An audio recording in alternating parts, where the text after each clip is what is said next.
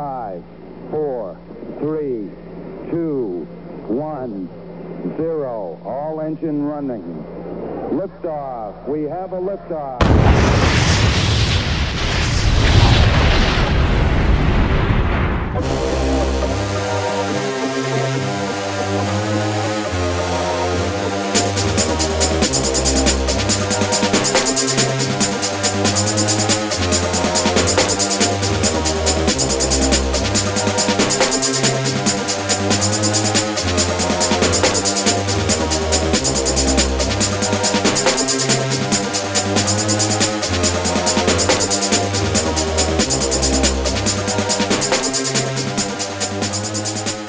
You're listening to 15 Minutes of Flame, the hottest podcast on the internet.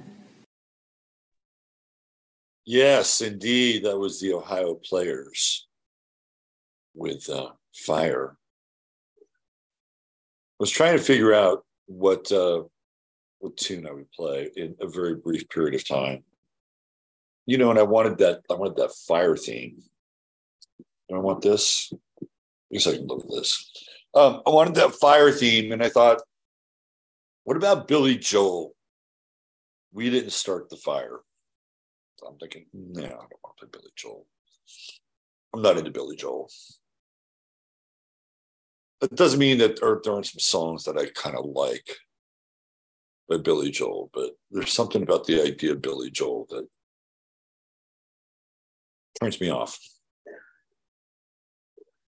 Talented guy. I mean, you know, he's talented.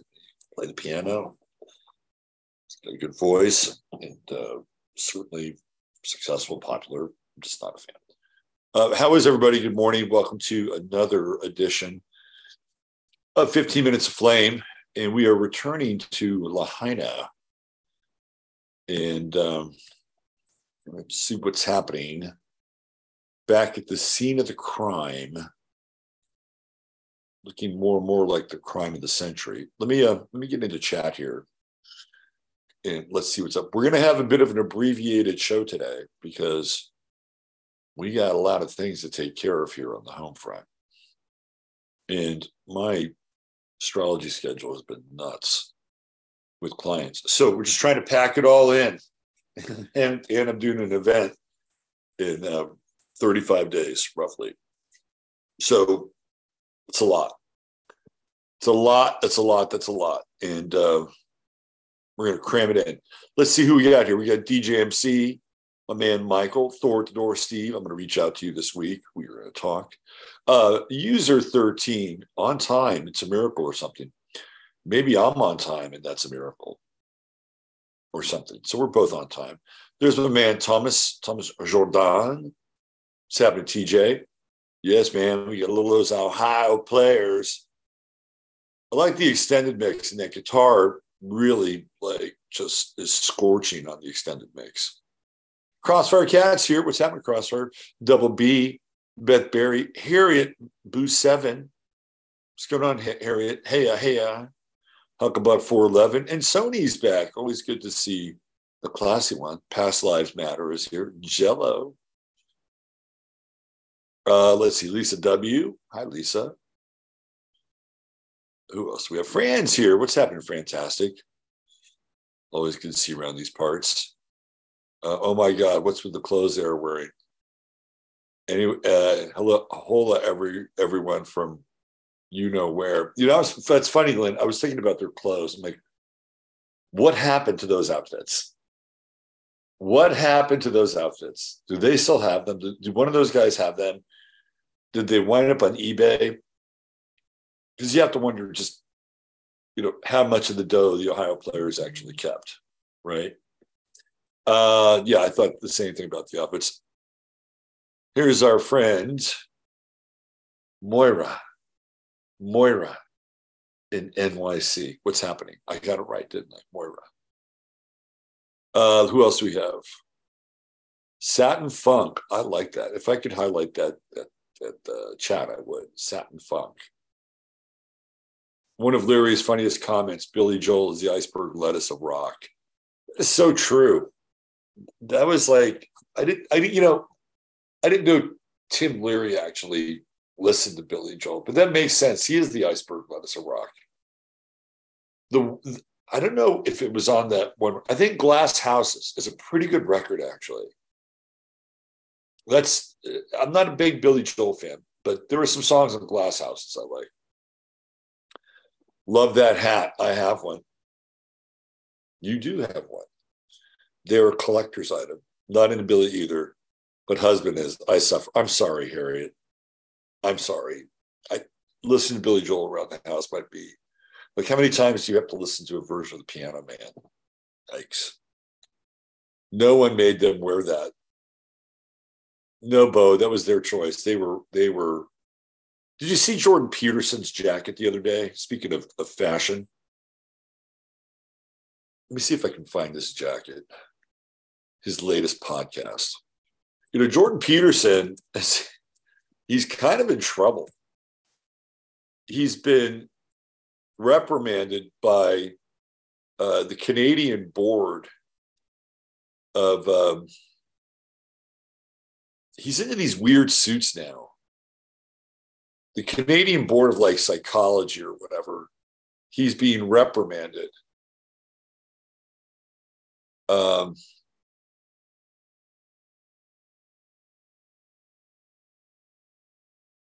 Because they think that he is trafficking in hate speech. And in order to keep his license, he's going to have to go through some kind of training. Like a struggle session. Right? That's what Jordan Peterson's going to have to go through. Let me show you this. He's been wearing these weird suits. I don't know who is giving him fashion tips, but he's been wearing these very weird suits.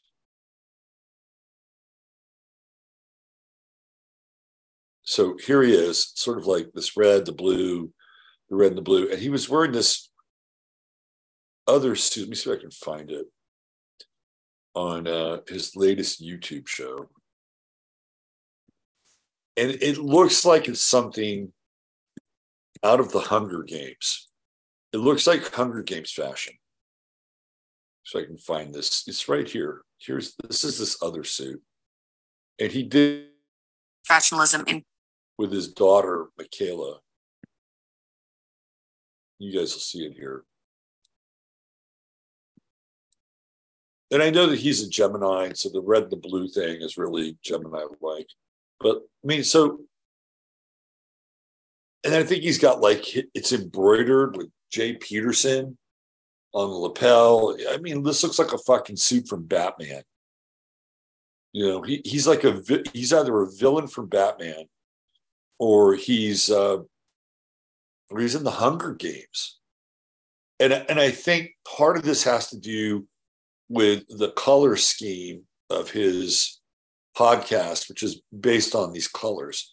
But my question is, how often is he going to wear this damn suit?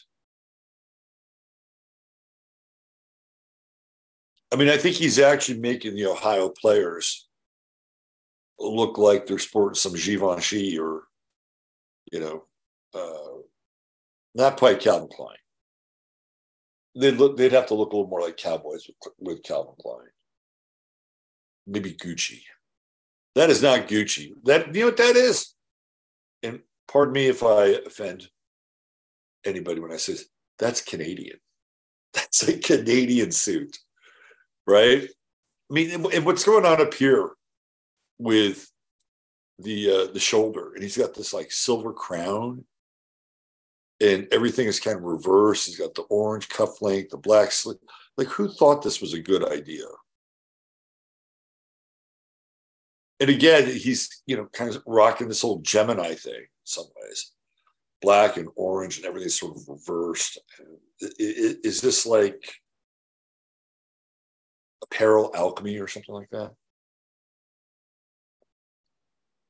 So there you go. There's a little fashion update from Jordan Peterson. I almost said Julian Peterson. He used to play for the 49ers. Let's see who else we have here. Yes, my crown of thorns, past lives. That's true. Absolutely. No one made them wear. That's still a funny comment. Darlene Tiffer, hey, what's happening? Krista Royce is here. Welcome, Krista Royce. Shirley you jest, our friend from the Placid Shores of Maryland. What's going on, Shirley? Good to see you. Let's see. On vacay this week, we're watching the Grands for a couple of days. Good. All right, who else? Word out and word up to Wendy. Tom says Allentown is a good song. I kind of like Allentown. Tom, I'll check that box. But I would say Glass Houses. That's the record. Otherwise, not a fan. Me neither. Kelly B's here. Hey, Kelly B, what's happening? There's Janine. What's happening, Janine?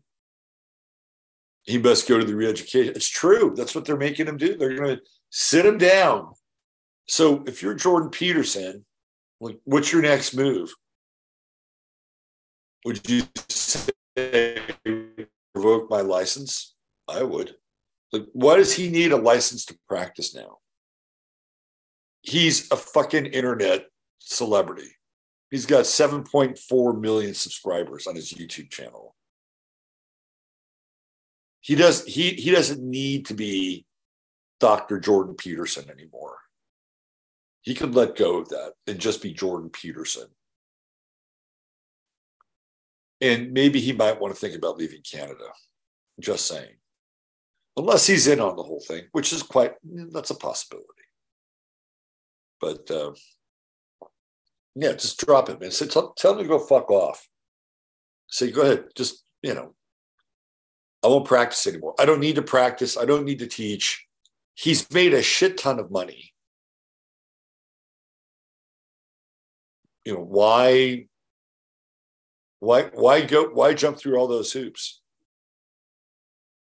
Now, if he says no, then what will they do? Will they say, okay, well, you're going to have to not only surrender your license, but surrender to authorities? Ooh, that would be tricky. I think at that time, it's time to move. Time to get out of Ontario, baby. Let's see. Billy Joel stuff was great. Early stuff was great. Later on in the 80s and early 90s, he was married to the blonde. Blonde, not so much. Yeah, I mean, I could see where you could make a case for that. What was that record, Streetlight Serenade or whatever? I guess you could make a case for that. I remember watching one of those late night shows. It was a really early late night TV show, and they had all these different musicians on there. It was sometime in maybe the mid 70s, maybe around 75, 76, something along those lines, 74, 75. And it was people like Jackson Brown and the Avocado Mafia, and Billy Joel was part of it. He was playing piano, and he had the big frizzy hair. You remember that when he had the big frizzy hair? And I remember watching that show, and I thought, well, the piano player is pretty good, because I didn't know a lot about Billy Joel at that time. And so maybe I'm liking Billy Joel more than I said I did. But when I first heard The Piano Man, I really liked it. I'm like, oh man, this guy is talented. He's soulful. He's catching all these personal stories of all these people, who have broken lives and lonely hearts. Man, I kind of like this. But then after you hear Piano Man for maybe the 1500th time, it's like, enough. I don't want to hear about these people anymore. Back to yelling at everyone today. Kelly B locked into caps. So yell away, Kelly B. Yell away. Let's see. Jordan has his credit. I agree. Lynn, you and I are on the same page. Crossfire Cast says he looks like a court jester. He does. It's the weirdest fucking suit. And what about his little monogram autograph on the side? That's like, who's his tailor? I think he has the same tailor as the Joker from Batman. Tom says he looks like the Joker. There it is. Jordan Peterson. I used to do Jordan Peterson. He's not that hard to do. I mean, I'd have to do it a few times. But Jordan Peterson is not that hard to do. I'd have to do it a few times. That suit is making a statement. It's a Hunger Games suit. It's just bizarre. If I hear cultural sensitivity one more time, we are on a clash, a massive culture clash. Michael says Harvey Dent. Yeah, there's that too, right? Two-Face. Tondar. Hi, Tondar. Fashion's not dead. Has been reborn unto Jordan Peterson to shuffle the earth as a walking corpse. You guys are too fucking funny. That is really funny. Tondar getting exclamation marks in chat. That was good. Oh, Canada, wherefore art thou? Past lives matter. It looks like the devil was confused that day. You guys are killing it. I was your Ed McMahon today. I just served up Jordan Peterson in his new suit. And you guys got out the Cutco knives and started flailing away there. That's awesome. That is very fashion can be bought, but style is a gift. Janet Landers, hey, Liddy Lou, we'll be seeing you soon. What's going on? JP lives for this. I guess so. I guess he does. He better shit can his degree and his letters and just say fuck you. Let's see who else we had. Taste and style. Some have it, some don't. That's true. Yeah, see, Lynn said the same thing. No ad put up with that BS. Yep. Great minds, Lynn. Great minds. Janet met Billy Joel in Lexington, Kentucky. So I bet he was a nice guy. I bet meeting him sort of quickly face to face, he would probably be this guy. Mrs. J. Well, thank you for seeing me. God bless back to you, Ms. J. Not Mrs. J, Ms. J. Catalina wine mixer. You guys are killing it today. Yes, I have to incorporate his pregnant pauses. You're right. It's true. It's a Picasso. Ooh. Maybe. I don't know. Maybe it's more like a Jeff Koons. Oh, look at Moira saw Jackson Browne on Saturday. Great show. I never liked Jackson Browne. However, here's my asterisk disclaimer. And I've said this story before, but I was at this big Amnesty concert in California. It was the most star-studded concert I had ever seen. And all the groups came out and played maybe 3 or 4 songs max. No full sets. But from top to bottom, here's who the lineup was. The Neville Brothers opened. They were great. And it was before the Neville Brothers sort of became a thing. And then Joan Baez came on. She was not great. And the Neville Brothers backed her up. And then I think in no particular order, there was Lou Reed. Who else? Bryan Adams, who was surprisingly good. I was like, fucking Bryan Adams, the Canadian. He rocked. Bryan Adams was surprisingly good. Who else? Peter Gabriel was there. It was like, he was debuting Red Rain, that whole So record. Fantastic. U2 were there. Sting and the Blue Turtles were there. They were great. Their version of When the World is Running Down is awesome. And Branford Marsalis went out there and rapped, and they were step in, and it was great. And then Jackson Browne was there, and Jackson Browne was actually really good. like I appreciated Jackson Browne at another level. He brought with him a bunch of like Peruvian musicians. He was kind of in this sort of Peruvian folk rock phase. And it actually sounded pretty good. Other than that, was never on my playlists. Let's see. The moon, of course, in Aquarius is chaotic. Yes. A little kooky, right? Paint by colors. You guys are just undressing, literally. Jordan Peterson. I did like Jackson's Lawyer song. Alcohol is a powerful drug. All right, I think we've caught up here. You guys just provided me with incredibly rich content for the day. Oh, God. Get out of here. Out of here. Let's see. What else do we have? Let's talk about Lahaina. By the way, I'm not going to go for a long time today because I got way too much on my plate.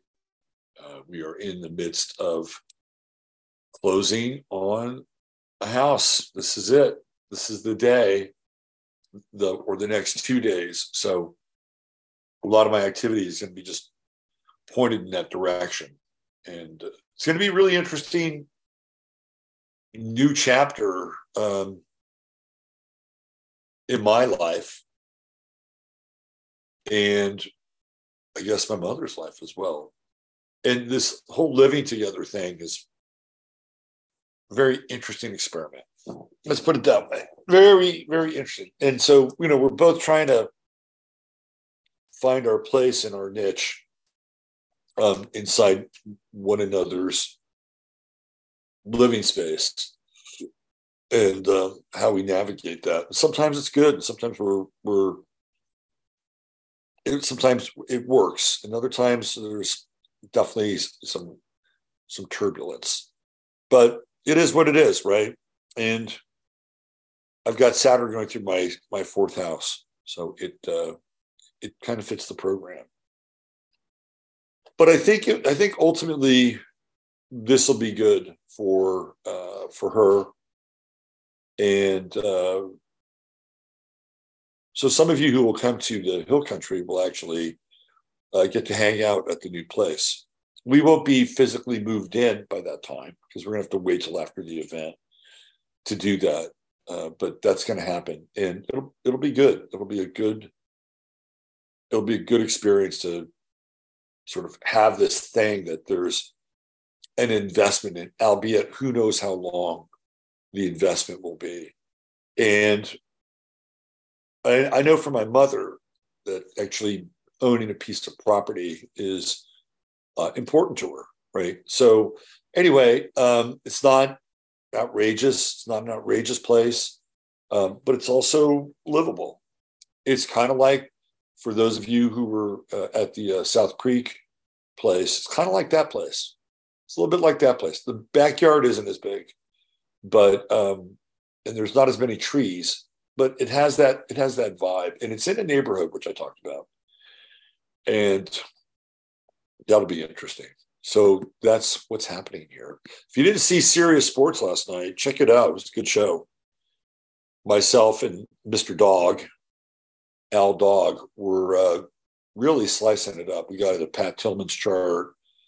We kind of did a recap on all the things we talked about over the last couple of weeks, which all became news items. We talked about Trey Lance in kind of a big way, and he got traded to the Dallas Cowboys. I had a feeling he would go to the Cowboys. It felt like a place for him. And so we kind of recapped the whole Trey Lance thing, which we had talked about the week before. And Reggie Bush, who we had talked about 2 weeks ago, came back around. He's now suing the NC2A for defamation. He's trying to get his Heisman back. I don't blame the guy. I'm not sure the defamation suit is going to work. I'm not sure what other legal recourse he has, but he wants his Heisman Trophy back. I don't blame him. And we also talked about the dangers of betting with college football, and it's a danger.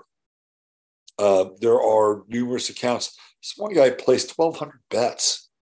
He plays running back for Iowa State University. So all those things that we were talking about as part of the news cycle, they all came back. And then we went through all of that. And then we got into what's called the aeon, what I call the aeons of football, and how the different dynasties from different decades represent sort of these different developmental phases of America. And we're in a kind of a post-football era.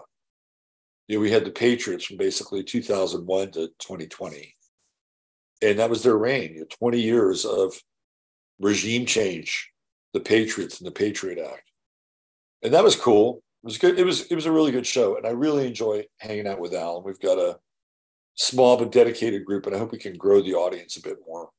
And next week, it'll actually be this week because we're going to do a pre-record tomorrow night.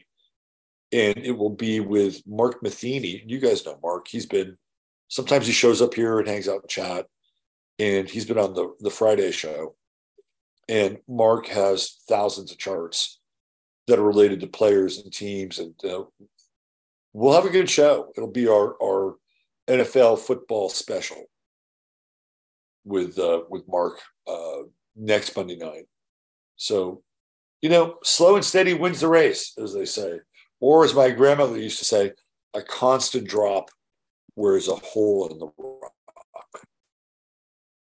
I think I get it. So let's return here to Hawaii. Now, there is a bit of a debate around dues and non-dues. So Alex Jones,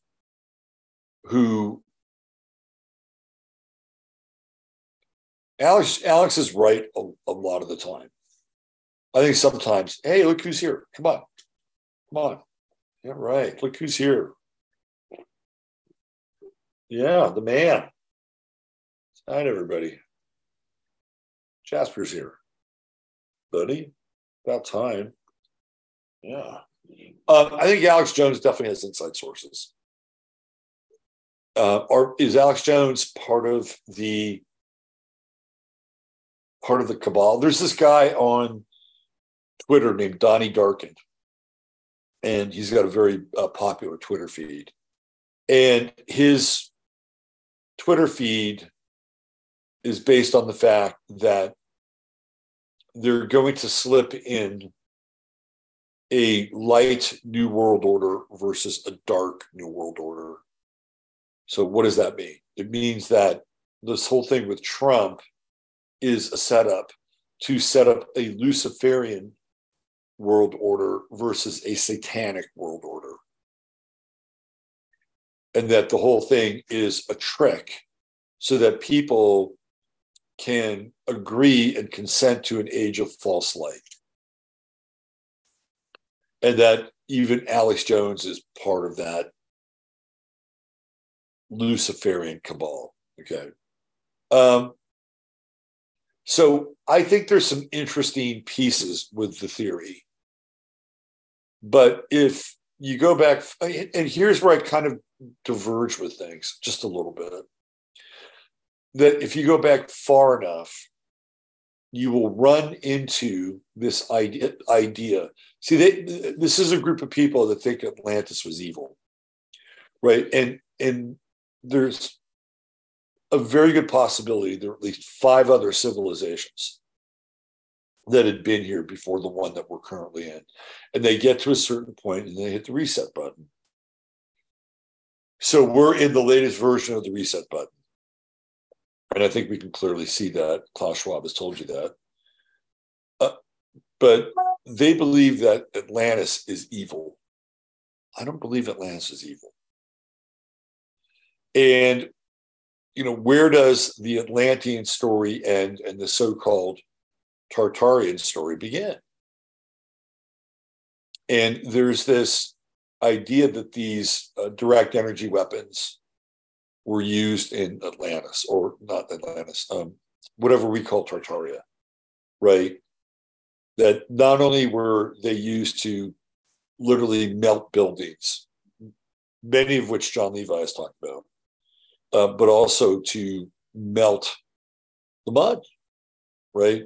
Hence the mud flood, not anything caused by a deluge of water from the sky, but a liquefaction caused by something that heats the earth up and turns it into a pool of muddy goo, right? And if that's true, and there are some people who believe that this whole Tartari thing was kind of evil. Like there was like, I don't get that. I don't buy that. Right. But again, we're sort of stepping down from this idea of Atlantis, and what they want to do is recreate the new Atlantis, which in some people's minds is Luciferic. And if you go back far enough, and I've told this story before, that there's this theory that the planet was essentially created by a force, like an interplanet. It's a theory. Now, let's go with me here. An interplanetary, intergalactic group of pioneers, world creators, and they essentially like created this place, right? And the two entities that were at the top of the food chain, kind of running the operation, were Yahweh and Lucifer. And this comes out of this channel series that I read years ago called Shining the Light. And I only had the first book. It was actually quite interesting. It went into some other stuff that had to do with Arizona topography, canyons, extraterrestrial anomalies. But the backstory was fascinating. And the backstory, this gets right into everything, all these different myths with the brother and the half-brother, the brother and the half-brother, the brother and the half-brother. In the Bible, of course, you get Cain and Abel. In Norse mythology, you have Thor and you have Loki. And Loki is Thor's half-brother. And I'm not sure if Enlil and Enki are half-brothers, but they could be. But this theme of these two brothers is a cross-cultural story that you can see in all these creation tales. So the story of Yahweh and Lucifer is a half-brother, so he's part Syrian and he's part Orion, right? So the Orion part of Lucifer is the rebellious part. So what they do is they come in and they terraform the planet, and there is like a species of proto-humans here. And that's where a lot of the DNA stuff comes into play. And Lucifer befriends them. So I think we're talking about sort of this version of Lemuria, right? Where the KC, you'll find the same story. And the Lemurians were, quote unquote, very instinctual people. And that they could do things with their bodies that were quite athletic, let's put it that way. So then, according to this mythology, this Genesis story, Lucifer sees these people and says, you are living in shitty conditions. I want to liberate. There's this sub-theme, which is very much like sort of the Enki and Enlil story. And of course, Enlil is the Yahweh character of the Epic of Gilgamesh. He's a hard ass. I mean, he's a pit boss. That's what Enlil is. He's a pit boss. You're going to go in there and you're going to get the gold, right? That's the commonly held theme of the story, right? Supposedly. But we'll transpose it to Yahweh and Lucifer. So Lucifer says, I got to liberate these people. I have to give them their own story, their own place, their own land. And that's the Orion part of him that is rebellious. And so he takes a group of them and he creates Atlantis, right? So Lucifer is the creator god of Atlantis. And what he does is he tinkers with their DNA because he's got the skills.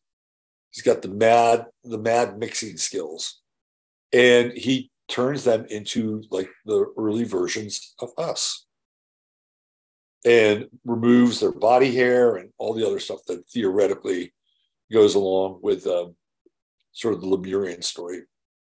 And he lives a long time, and Atlantis rises to these heights. And then what happens? Then Atlantis, of course, collapses due to a number of issues, most of which is the disappearance of Lucifer, the creator god. So out of this story, you have this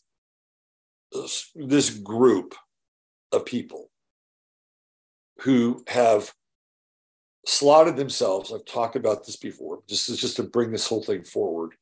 You have the sons of Belial, and then you have the Law of One.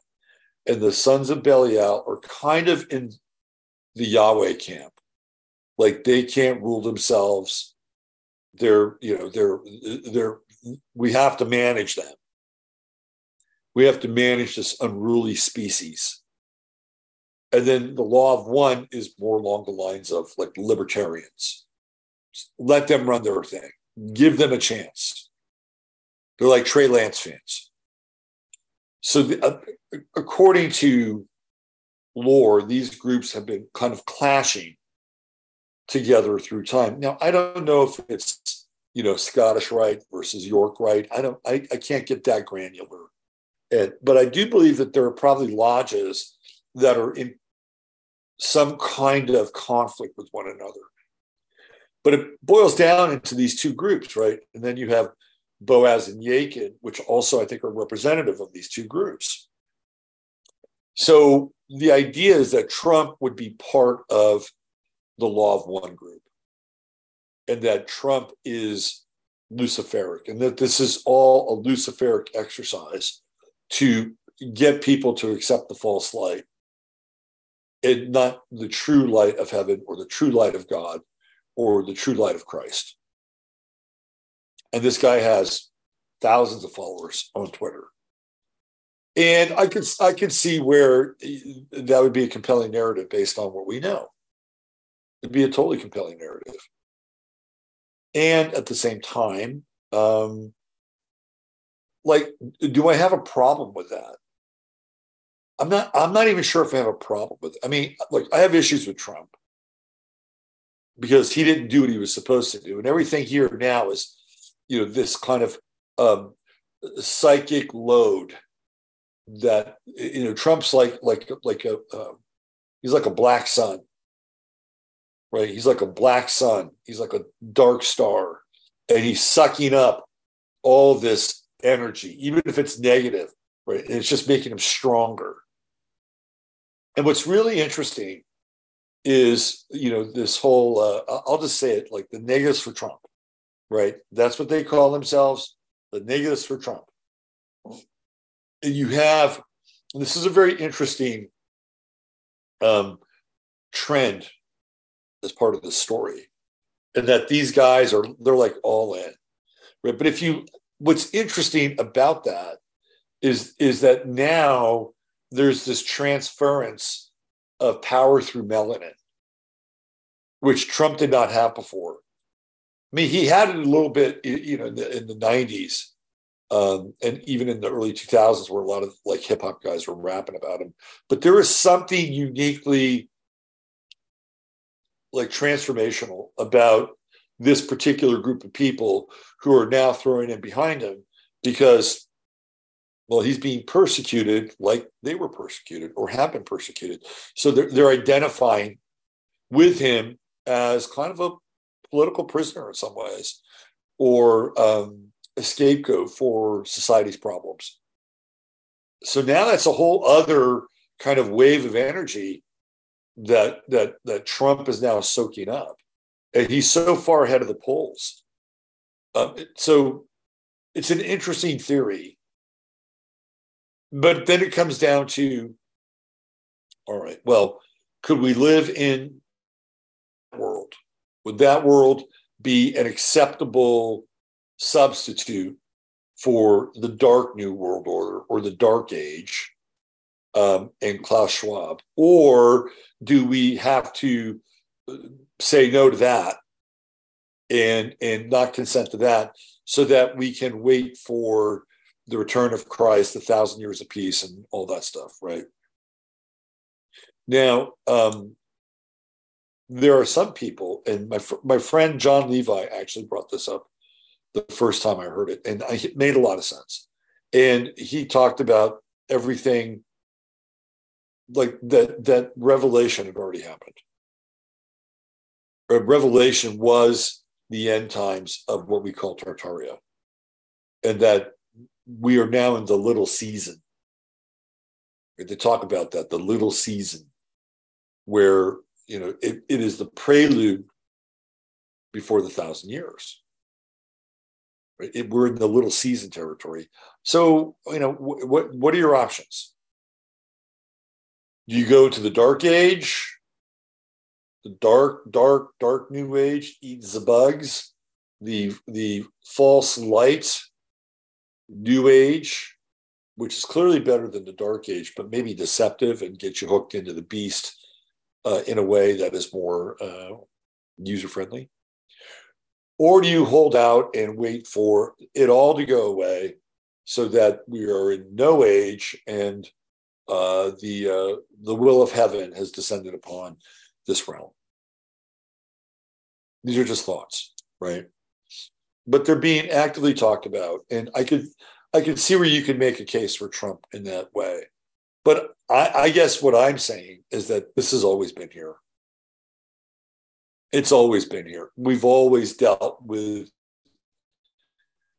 these factions of dark light in this experience, and they've been kind of clashing with each other for a long time.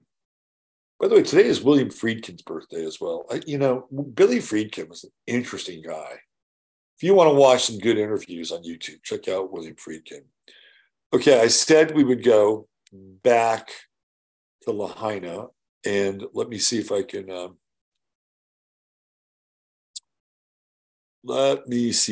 find a good Lahaina link here. Oh my God, we live in such a bizarre time. Such a bizarre time. Let me see, keep going here. Didn't Bob Barker die already?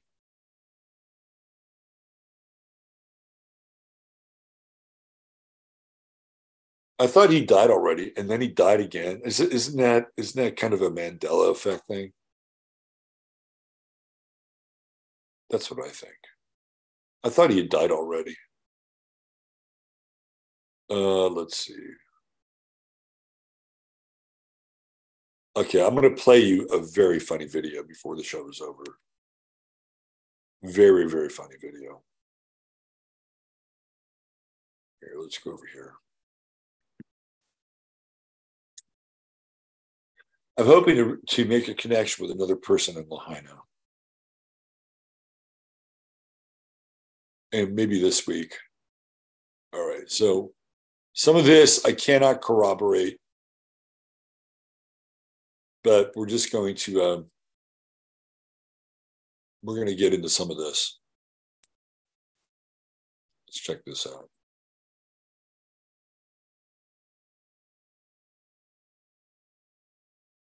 More than 2,000 children, and this is not from some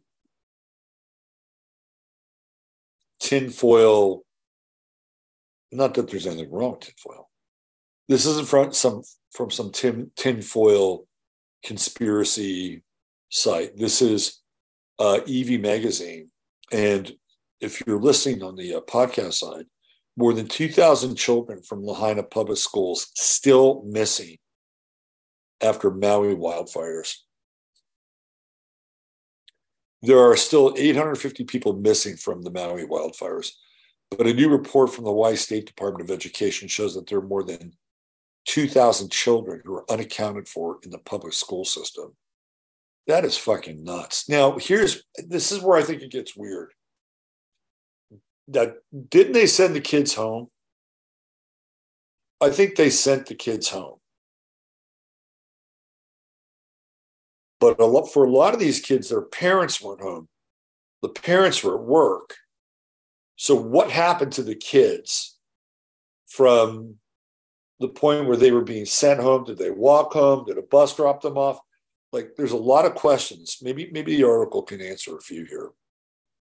I'm just going to read this. In early August, a catastrophic wildfire engulfed Lahaina, Maui, leaving over 100 confirmed dead and 850 missing. The tragedy has ignited a firestorm of criticism directed at Hawaii State government, particularly Governor Josh Green. You're going to elect a governor who's going to implement the new Green Deal or the Green New Deal. That's like some NLP shit. For perceived inadequacies, particularly Governor Josh Green, perceived inadequacies in emergency response and preparedness, the absence of warning sirens, they turned the water off, they turned the sirens off, and then they blockaded people in. I mean, all those actions are completely fireable offenses. And I think only the siren guy has stepped down. The fire coincided with the first day back at school for many students. School has been closed due to an outage, leaving many children home alone. Tragic stories have emerged, including that of a 14-year-old who perished along with the family dog as his parents were trapped behind a police barricade. It's exactly what I'm talking about. Green's recent anti-housing proclamation aimed at speeding up the construction of 50,000 new homes on Oahu has further fueled public skepticism. Residents are concerned that developers will exploit the tragedy to build expensive hotels and condominiums, particularly as many of the destroyed properties lie along the coastline. Despite reassurances from Green, the fears persist, fueled by Maui's existing housing crisis and an average home price of $1.2 million. Adding to the controversy is the state police chief, John Pelletier, I think he's the guy from Las Vegas, isn't it? Yeah, who has a history of service during the 2017 Las Vegas shooting. I guess if you want a guy to cover something up, that's your guy.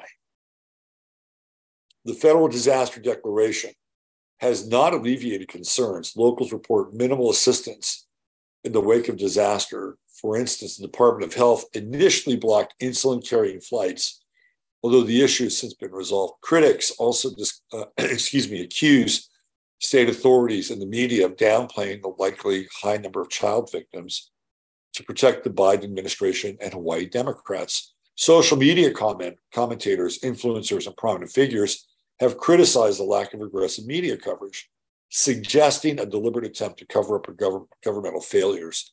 They claim that once the true toll becomes apparent, a reckoning is imminent for local government and media alike. Well, we have a hurricane coming into Florida, which I think will be the next distraction. So all you people down in Florida, get your shit together, because we have this full moon coming in Pisces, and it's going to cross over Saturn, and it's like I feel like it's going to suck everything up, and then it's just going to dump, right? So then we'll be talking about the hurricane.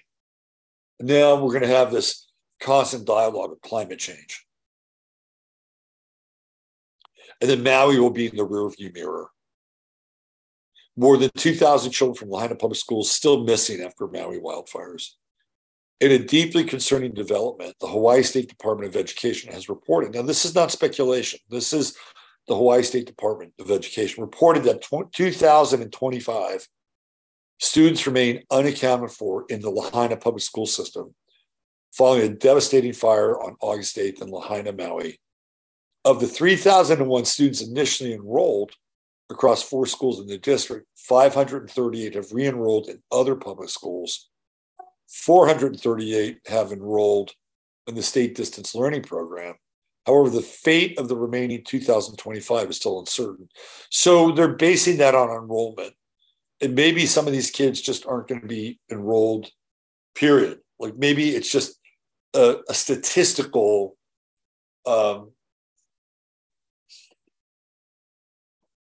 calculation. And that really they're just not going to go back to school immediately. Mm-hmm. But let's say that's true. Let's say that's true. How many of the 2,025 students are just doing that? Maybe a portion, maybe 15%, maybe 20%.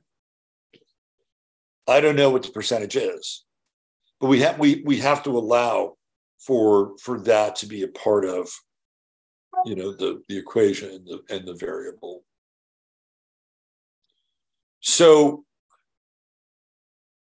this is a part of the story. It's a big part of the story, and I hope to get some answers here with some of my other connections, which I'll revisit this week. Private schools in Maui are also impacted. Maui Preparatory Academy received about 1,000 new applications and reshuffled its campus to accommodate 110 new students, a 40% enrollment increase. Maybe some of those students are going there.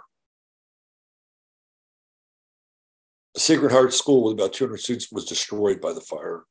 The situation has left many survivors furious, wondering if a few more minutes of warning could have saved numerous lives. You know, I was looking at some of the conditions prior to the fire, and the winds were nuts. They were just absolutely nuts. And the power lines were swaying in the wind like palm trees. And this is why Alex Jones discounts the dew theory. He doesn't discount dews, by the way, but he does discount the dew theory. And he believes that this was caused by these power lines that went down. Maui had an incredibly dry season. So when the power lines, which had power going through them, hit the dry vegetation, that is a tinderbox. And that's what set this thing off. And part of the malfeasance is the fact that they had so much dry foliage and they hadn't done anything to it. Like they were creating the conditions for kindling. That's his theory, and that could be absolutely true. Do these things have to be mutually exclusive? Could they be both? Could Jones's planned environmental disaster, where everything is kind of lined up, right? And maybe this is the time of year on Maui where they do get high winds, but we know that the weather can be manipulated. You have everything kind of lined up, no water. To me, that sounds a lot like San Francisco and the fire of San Francisco, where they didn't have any water and they just let it burn, right? I think Chicago might have been the same, where they had no access to water. So you had no water, the sirens don't go off. You had an emergency warning that was stopped because it was supposedly people heard it stopped, and they thought the emergency was over, right? We're just going back and piecing things back together. And then the lines come down, and I've seen the video. They're swaying like palm trees, and the lines have charge in them. So part of this also, if they're playing with this new Green Deal thing, they'll never have that again, right? It's a way for them to completely rewire the island. And how do you account for the blue roofs? That's the other thing. How do you account for the blue roofs? So is the dew theory and the manicured malfeasance theory, are they mutually exclusive? I would say no. I would say that I think that it would be very simple for them to have a little fire starter. Or at the very least, it's kind of like there are times when I've cooked a steak, but it hasn't cooked like completely all the way I want. So I have one of those kitchen torches, and I'll glaze the steak with the kitchen torch, and I'll get the fat on the steak kind of nice and crispy, right? It's kind of like that. I don't think they're mutually exclusive. In any case, there are many unanswered questions here. And we're going to talk about it as long as we need to, or have the information at our disposal. And I'm going to try to reach out this week and see if I can find, we'll connect with this other source. I have two other sources there in Maui. So one is on their way back to Maui, and one is actually living there in Maui, and I think still in Lahaina. So there you go, a little return to Lahaina and a quick look into the missing children.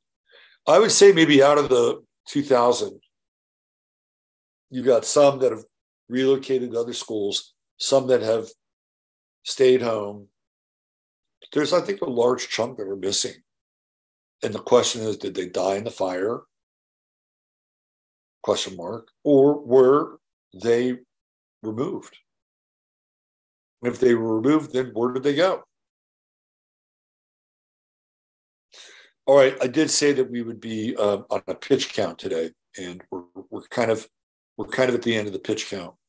So staying with the theme of children in schools, I'm going to play you something that will put a smile on your face, guaranteed to put a smile on your face. And it has to do with children and schools.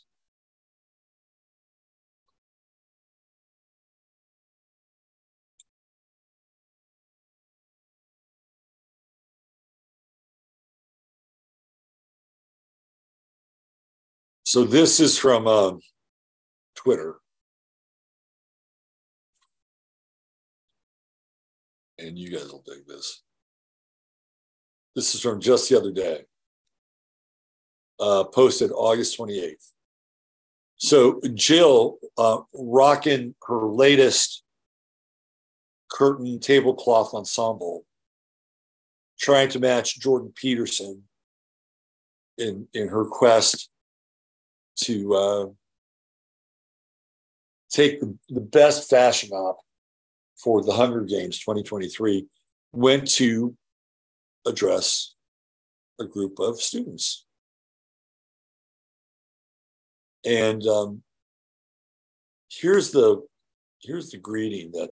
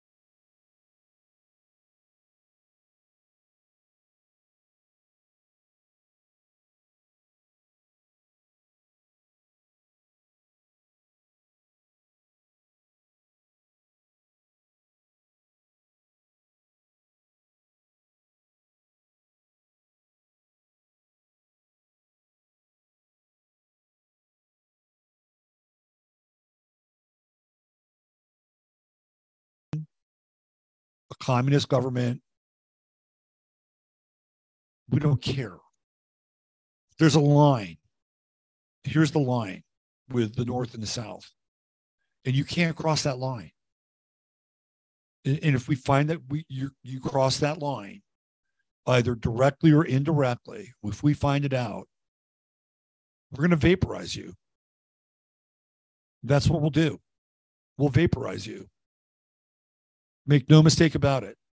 We won't send any of our boys over there to get wounded, killed, maimed, come back. No.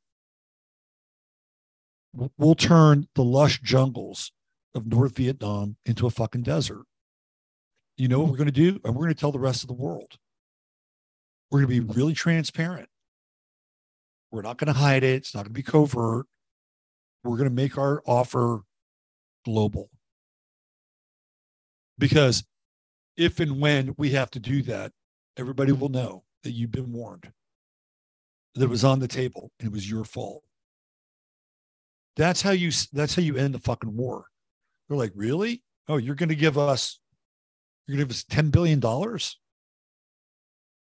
If $5 billion, let's say you gave him $5 billion. Say you gave him $1 billion in 1960 money, that's a shit ton of money. Say you give them $1 billion, let's say you give the South Vietnamese $1 billion, make it equal.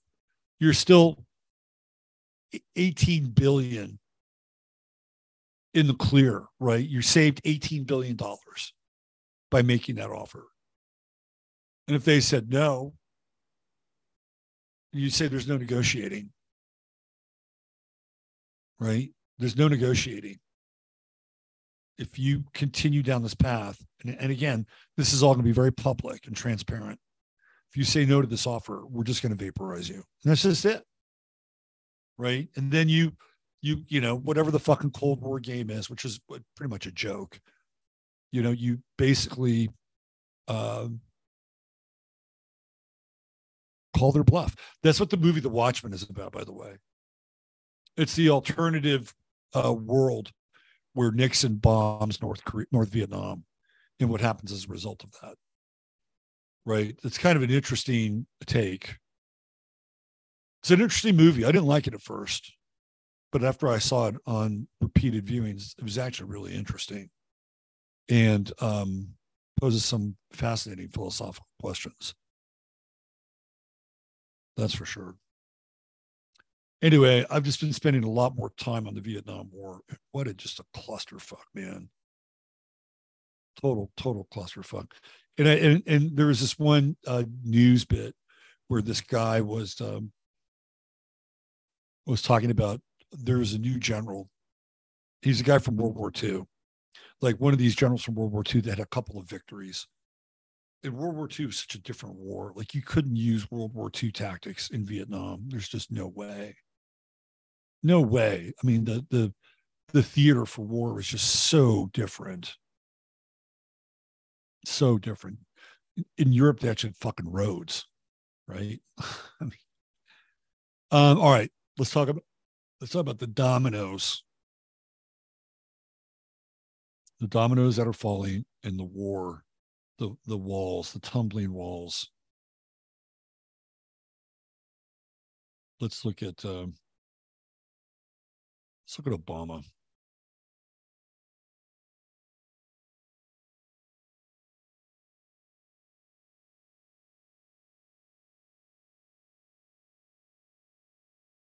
Where is it? I just had this here. Give me a sec. I have to go back to my position. That's what happens when you freeze up with your show. Right here. Here we go. I'm going to pull this out so I can blow it up a bit.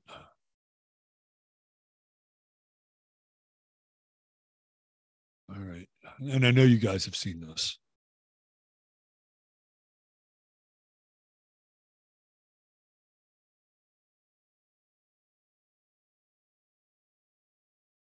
Oh, that's not what I want. It's close. Not quite.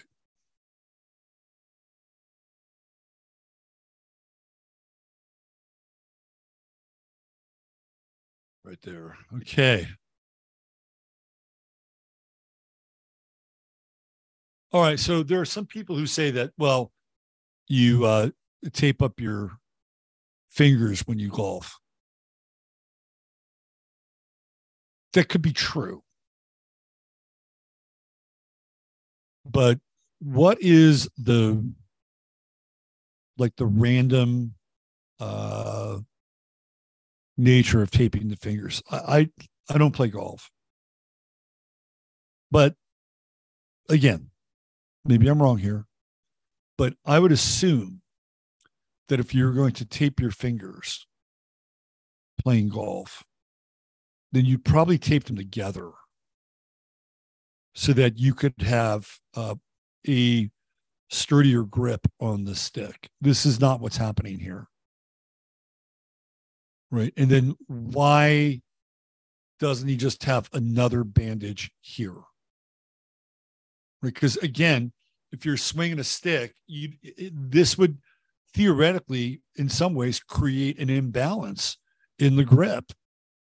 Seriously, golfers are that granular, because you want to basically reproduce everything with a golf swing. Like your muscle memory and body mechanics have to be intact and integrated. And if you have something like this, I'm telling you, it's imbalanced. And usually what you would have, in my estimation, is that they'd be taped together. And those are band-aids. That's not tape.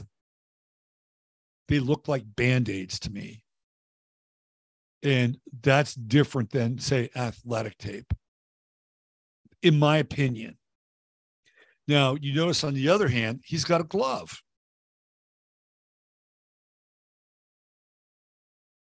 Well, why doesn't he have two gloves? Most golfers will wear two gloves. Or they'll wear the thing with the fingers open, right? But it'll still be a glove. So, you get a good grip on the stick with your palms, right? But you still have some finger control. So even that is off, right? One hand is gloved up, the other hand. So what's going on with the other hand? That's what I want to know. And clearly it looks like somebody gave him a shiner. Now, Tafari Campbell, if you look at him physically, he's kind of thick, right? Like he's kind of thick. He's muscular. And Obama is, real thin. But he's clearly got a black eye. And you can see the swelling there. And this is not a happy camper, right? Like, I don't know what he's doing. Like, couldn't he have just waited another week? Did he have to go out and play golf? Was this some kind of therapy? Did he have to go out with somebody as some part of some deal? I mean, if you think about it, and I know Obama's got a shit ton of money anyway, but there are people who would pay to play golf with Barack Obama. Seriously. They would pay to play with him. Number one, celebrity is the ex-president. Number two, to curry favor. Whatever you think of him in his current position, Obama is still incredibly powerful. And to get a one-on-one audience with him on the golf course, for some people, it'd be worth, I don't know, $100,000, $200,000. If the investment and the payoff could be in the millions, that's a small investment to make. So maybe this was something that he had to do, right? Maybe this was a paid engagement and he couldn't not do it, right? Like the money is probably already in the bank. And once it's in the bank, it's hard to give it back. That's my thought. I mean, so it's either arrogance and some form of trying to forget what happened, or this was a golf date that had already been planned and he couldn't get out of it. And I would say that it's probably financial. Or maybe he owed somebody a favor. One of the two. That's my thought.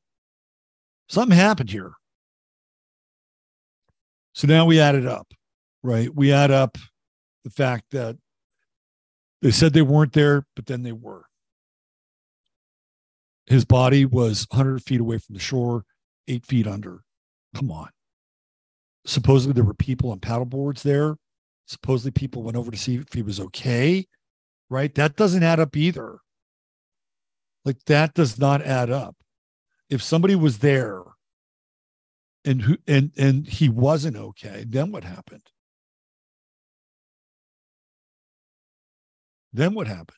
Did they just decide that they were going to put him on the paddleboard and drop him off? I mean, there's all sorts of really weird, high strange speculation. Now, the other piece is that somebody was supposed to have been on the paddleboard with him. So none of this adds up. The 911 call, we looked at this on the Sunday night show with the log. There's no number associated with that call. And supposedly that call was made 2 miles outside of the Obama mansion. 2 miles away. No name, no number associated with it. Who did that? Who made that call? And then the other piece was that they wanted him to be given an autopsy by the DC police. Well, of course, you have Muriel Bowser, who's the mayor of DC, right? Who I think is probably very much an Obama ally and could, run their own kind of coroner operation, just like the Clintons did out of Alabama, out of Arkansas, with their absolutely corrupt coroner. So there's all kinds of, again, really weird shit and questions that have not been answered. And nobody on the mainstream media is covering this. They're just going to kind of go, oh, how unfortunate, right? But what's happened since then? Well, guess what? Devin Archer sang like a canary. He sang like a canary. I keep looking for the little bluebird on Twitter, and I have to remember that it's a fucking X now.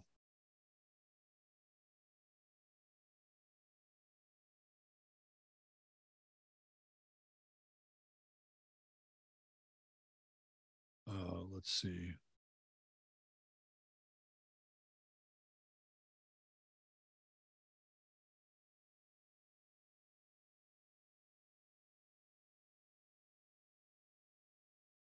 Right here. Right here.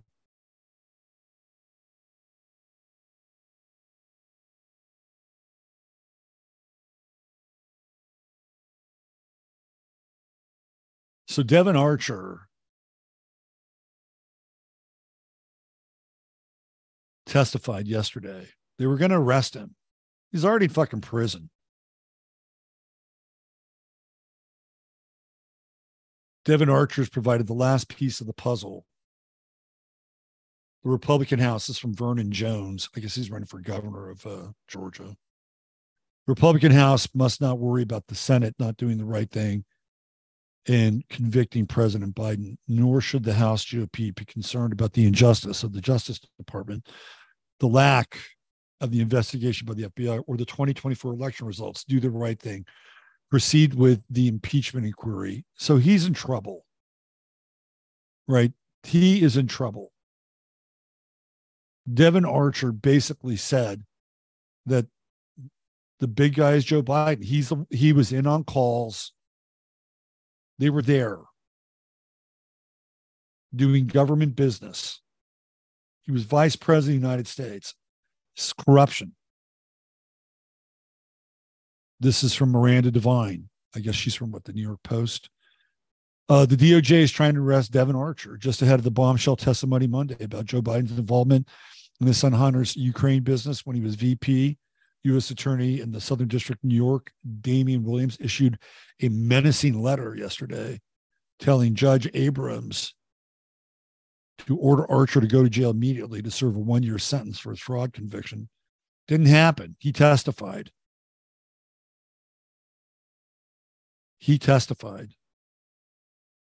This is from July 30th.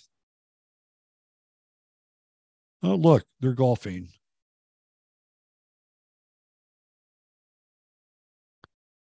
Hunter Biden. This is from 23rd of July. Put then VP Dad Joe on the phone with business associates at least 24 times. Ex-partner Devin Archer to testify. He did.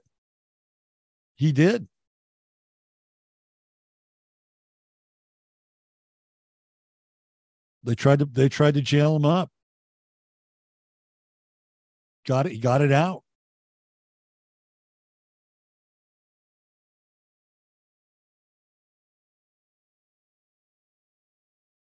God, the Southern District of New York is so fucking corrupt. This thing is significant, right?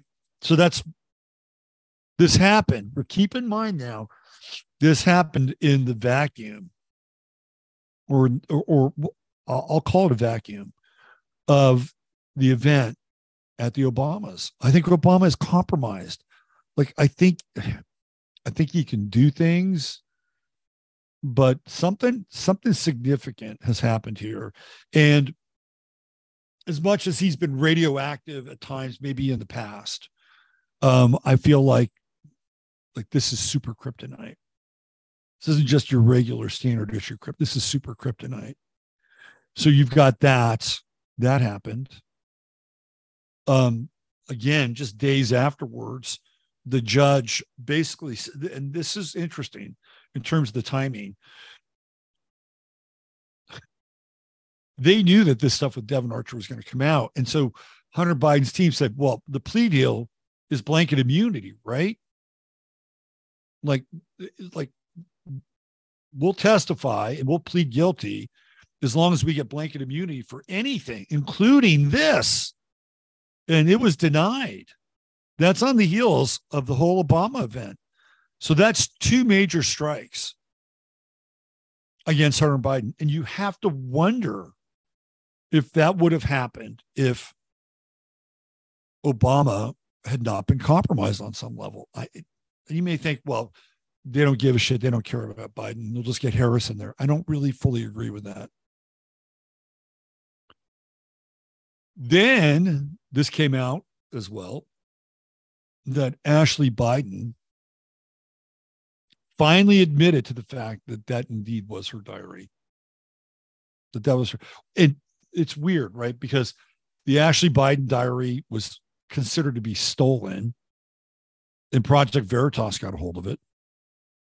And then you have the Hunter Biden laptop, which was left at the more than one left at the laptop repair. What is it with the Biden kids leaving shit behind? It's kind of like they have an unconscious desire to be found out. You know, sometimes people do things unconsciously or subconsciously, and they want their absolute worst fears and worst nightmares exposed. So now it's official. Yeah, that's her diary. Because there was a period where it was denied, even though she wanted it back. And supposedly the people that stole it, which I guess was part of the Project Veritas team, I don't think they stole it. They acquired it, which is different. So you start to add these things up. And these, like, I'm telling you, the wall is going to come down here. And I'm not saying that it is a panacea for deliverance.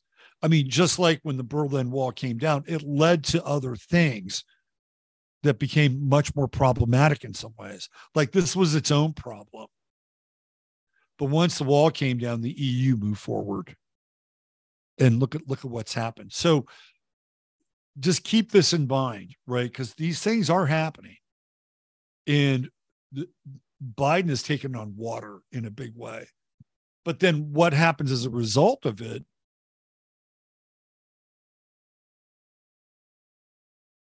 Be careful what you wish for. Now, and I'm not saying that won't turn out high, strange, and weird, because more than likely, due to the times we're in, it will. But in a time where there's unintended consequences, those unintended consequences, I think, can be equally as strange and damaging as the ones that are intended. All right. I wouldn't call it hopium. It's not hopium. I'm just seeing like what's going on. And then we're kind of looking into how this thing has unfolded and will continue to unfold in what I would call a very compromised situation at the White House, because the global brain has been compromised. And we'll just keep finding out here on this Aquarian full moon. And who knows what else will be exposed. All right. Thanks for being here. We'll be back tomorrow with another edition of 15 Minutes of Flame. True Hemp Science. You got to mention our sponsor, some of the best hemp products that you can get and use for your body. Go to truehempscience.com. Type in 15 mins. It's 15 MINS. When you buy $100 of product or more, and you'll get free product. Think about that. $150 gives you free shipping, and there's always a 30-day money-back guarantee. truehempscience.com, the one and only sponsor of this show. All right, we'll be back tomorrow. The special guest. You see, I didn't tell you who the guest is. I know who the guest is. And you'll find out tomorrow. And we're going to break down RFK on Jimmy Dore. It'll be fun. All right, use your head in order to discern what's real. Your heart, 2-step what's possible. I'm Robert Phoenix.